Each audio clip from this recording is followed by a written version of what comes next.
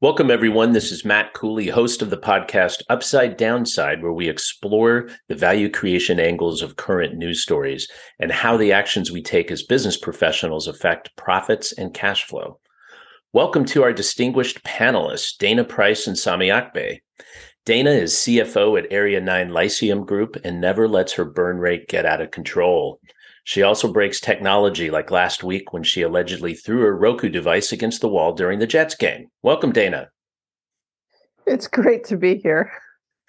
Sami Akbey is a technology executive and founder and is one of those people who knows how to shove data into the black box and make something useful come out the other side. Welcome, Sami.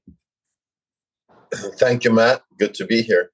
Well, it's great to have you both here. Today, we're talking about autonomous restaurants and those buy now, pay later offers that are starting to pop up everywhere.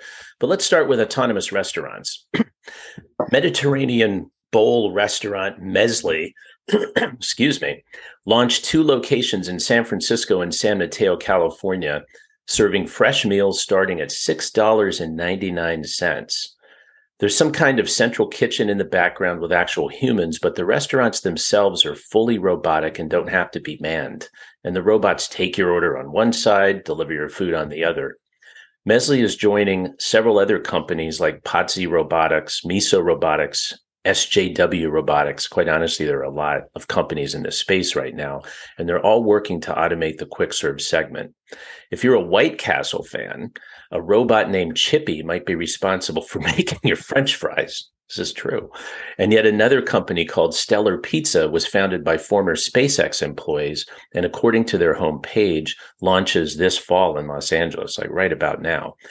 What's going on in this space, guys, and what are the value creation upsides and downsides? And panel, I promise to buy you lunch at one of these places when the opportunity arises. Dana, why don't we start with you? Like, what upsides do you see, and could this be an important pivot point even for value creation in the food service industry? Sure. So I think, kind of piggybacking also on my prior podcast and my feelings about talking to humans in supermarkets.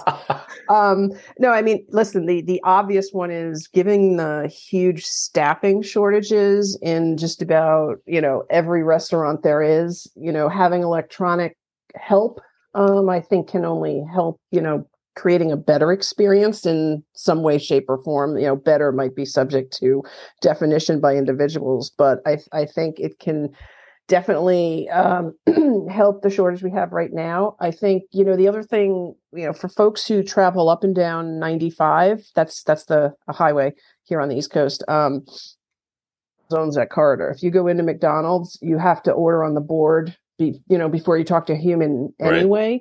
So you're sort of in some places halfway there. And while I have given up belly bombers at White Castle due to my age, I think, if it helps me get my burger or salad or whatever faster because it's fully staffed and the quality doesn't suffer, then I think it's a positive. Okay, that's interesting. Sami, what's in your mind about this? What kind of upsides do you see? I think when you go to a restaurant, one of your top expectancies is consistency. And robotics will ensure that consistency as well, because you can go to 2 different Burger Kings in our area, and that's one of my kind of guilty pleasures. I'll go to your Burger King probably like twice a month. And if I go to the Burger King on 206, the food I get is not exactly the same as the Burger King on Quaker Bridge Road. So it's consistency that becomes a benefit of this, in addition to cutting out. I mean, right now with the minimum wages rising and employees being so sparsely available, I think it's going to just make fast food more consistent, more available, and cheaper. Yeah. But I think, only for fast food this applies. Yeah, similar thoughts on that as well. Yes, the frontline labor shortages, quality of service, consistency, et cetera, absolutely. those aspects should drive more consistent cash flow and predictability, right? Which is good in the quick serve space. What strikes me though is at the end of the day, these are still restaurants, and they're still going to have to keep us interested over time, and compete for our stomachs and wallets.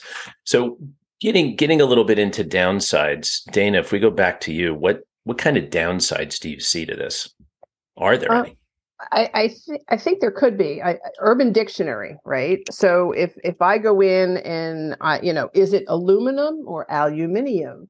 And if I ask for a soda, or I say, give me a pop, like if I ask for a pop, someone's going to punch me in the face. Like just the Urban Dictionary and the way people use words and the accent on how they pronounce the word, is that all obviously loaded into Chippy or whoever the respective individual computer might be. Mm-hmm. And I also think, is it only fast food, or does it start to creep into semi-fast food, fast dining? There's a TGI Fridays or something, yeah, right? Yeah, because that might actually get into a whole nother experience discussion. And then the only thing I also think about is, what if you're disabled? How does that affect your experience, your ability to order, how you order, whether you, like, if you have a speech impediment or if you're blind, like, how do you handle the technology of that? Yeah, those are very important questions, and those could definitely have an impact on cash flow. Sami, what's in your mind about downsides? Well, I don't think that, if you're going to a fast food restaurant, this is fine.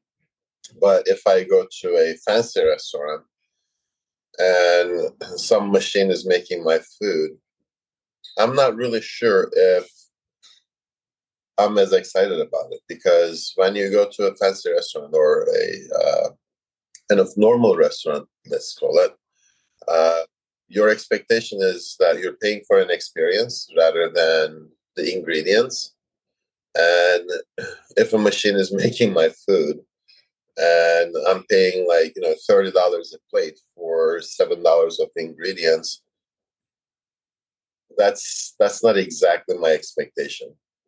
Mm-hmm. The other thing is, I think a lot of younger people are currently kind of hooked to this gig economy, and that's one of the reasons that there's a shortage of employees. But how long or how much longer, I guess, is this going to last, especially with autonomous vehicles and other automation technologies coming in? I mean, today, one of the reasons that you can't find labor for some of these institutions or some of these restaurants is because, hey, I'd rather drive an Uber, or I'd rather work for Grubhub and deliver food, or whatever, act like a taxi. Those jobs are going to get automated out as well. I mean, 10 years, 15 years, 20 years later, when autonomous vehicles and autonomous delivery drones are the norm, I think this is going to have deeper repercussions. Yeah, and that's a fair point, because a whole nother part of this autonomous restaurant industry is the delivery of the food. And so that just continues, for the reasons you just mentioned, to get more and more automated. The obvious points that we've raised here, I think, are very important for investors. Is labor substitution a sustainable enough differentiation strategy over the long term? Is kind of what I'm thinking. I have a lot of questions. I think it's heading in a very interesting direction, but competing in quick serve space, I'll call it, there's so many important variables beyond just the labor. Labor's obviously one of the biggest. You're still going to be in the restaurant business. One more reflection on that is these Mesli bowls. They sound interesting, but $6.99, it's a cheap lunch, right? That's a different target market than the experience that you raised, Sami. So good points on that. Hey, one last thing though. Sure. Yesterday I had to buy a pair of shoes because I didn't have one with me going into a store. And You're not going to tell us Chippy the robot deep fried your shoes by accident, are you? No, nobody deep fried my shoes, but the store had 3 employees working, and there were 6 customers in there. And after I tried 2 pairs, I was told that I was allowed to try only one more pair because they had a limitation on how many pairs you could try. Really? Yeah, I mean, at that point, I was just thinking, okay, you know what? A robot should replace you because I don't feel like. And she had the audacity to ask for, can you provide positive feedback after you make your purchase so that. Oh, brother, nail in the coffin of that place. Wow. Right. Okay, that's the first I've heard of that. I mean, Dana, have you heard of that? No, I would have gotten up and left immediately. Yeah, I would have gotten up and left immediately, except I was not in walking distance of any other shoe stores, and my shoes were super uncomfortable. So wow. Okay. Well, maybe we'll have to make that a future topic. So let's move on. Another hot topic in the news lately is the traction of this buy now, pay later option that's popping up everywhere. Those little buttons, you see them all the time now, and the industry has experienced explosive growth. Companies like Klarna, Afterpay, Affirm, there are lots of them, quite honestly, give merchants another tool to close sales. According to Bankrate, buy now, pay later transaction value will top $75 billion this year, which is 77% higher than last year. So it's growing quickly. I've personally not used it, but apparently the most common offer from these companies is to break up your purchase price into 4 interest-free payments over 6 weeks. So you know exactly what you need to pay and when, versus a credit card where your monthly payment doesn't have to directly correlate with your purchases. The industry isn't really regulated today, although the Consumer Financial Protection Bureau is headed in that direction. And interestingly, this I thought was interesting. These purchases don't apparently feed into your credit scores, which is interesting. So there's a lot going on here. Sami, why don't you take this one first? What do you see as upsides, value creation upsides to this buy now, pay later phenomena? I mean, this trying to bypass credit scores and providing credit has been pretty attractive for, a number of players, and obviously it's good for being able to sell to people with sub prime credit rating, and there's also credit cards or debit cards available for people who don't want to go through a credit check. And I think it just removes one other friction in selling.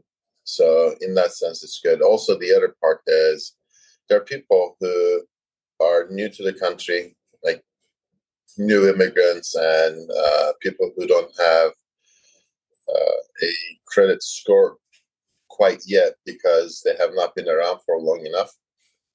It's also a vehicle for them, even when they're able and willing to buy and pay, they may not transact. It's also good for those people as well. And it's been done I think in a lot of other countries for quite some time. One of the reasons that in the past we did not want to do that was the cost of doing these layaway plans or cost of each of those transactions.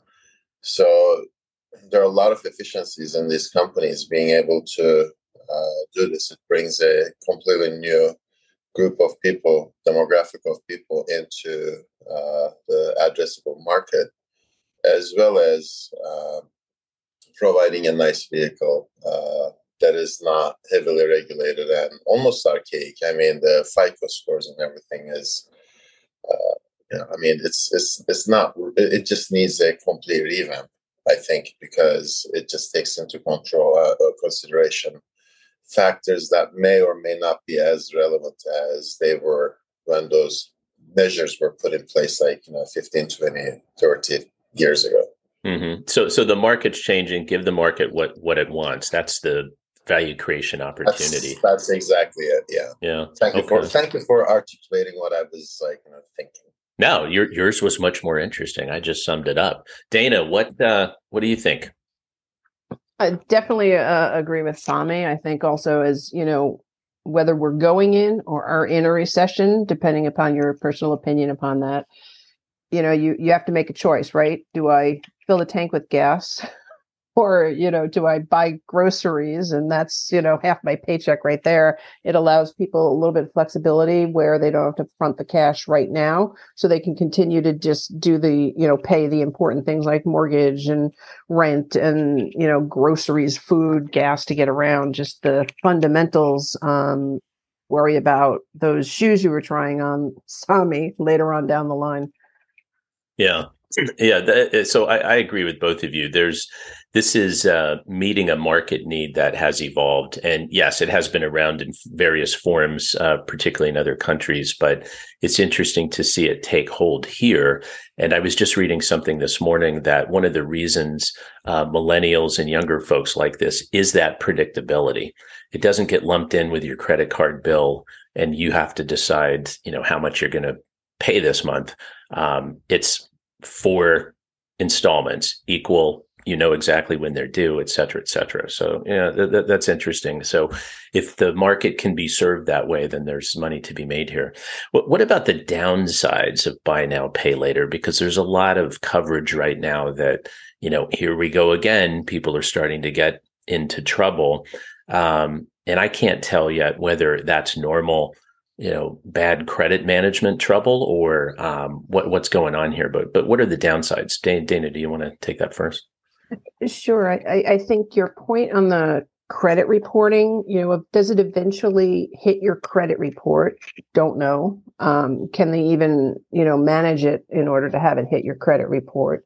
The other thing that sort of, looms in the back of my mind, since I am a geeked out CFO, is, there's nothing that is interest free, right? It's implied interest. So, Right.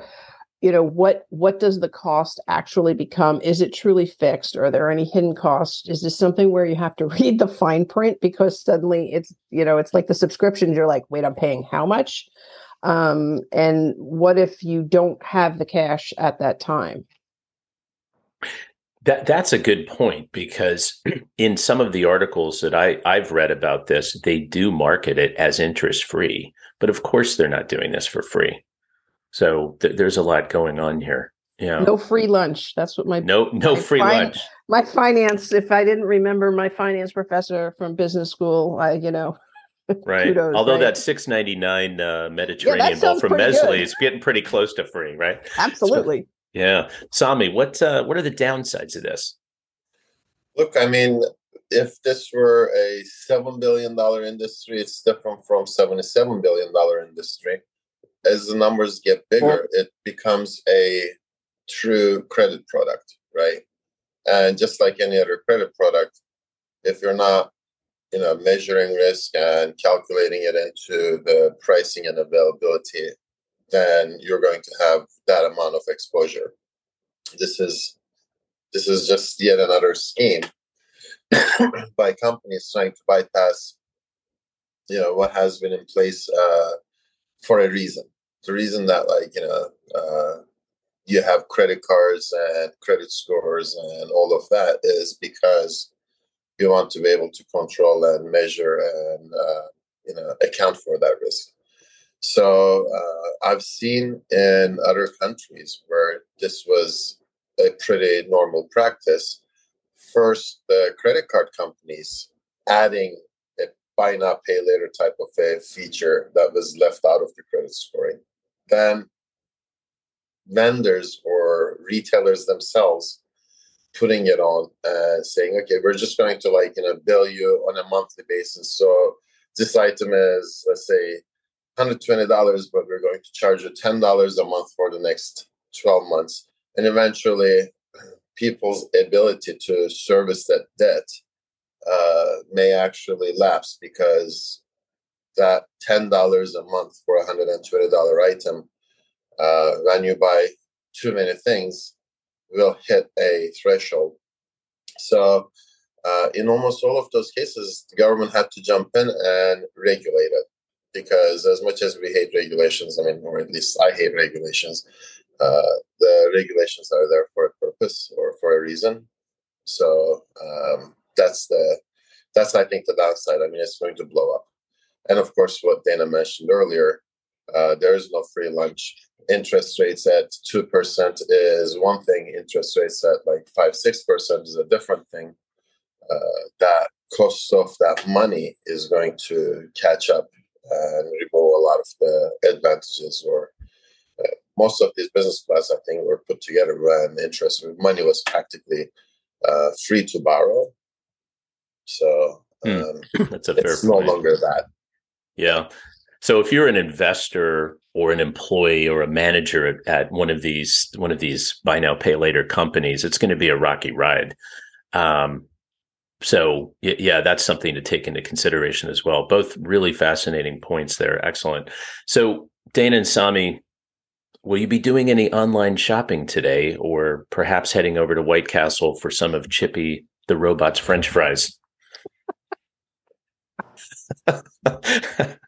No, I hear that there's someone cooking in Cranberry, New Jersey. And I'm going to go there for dinner.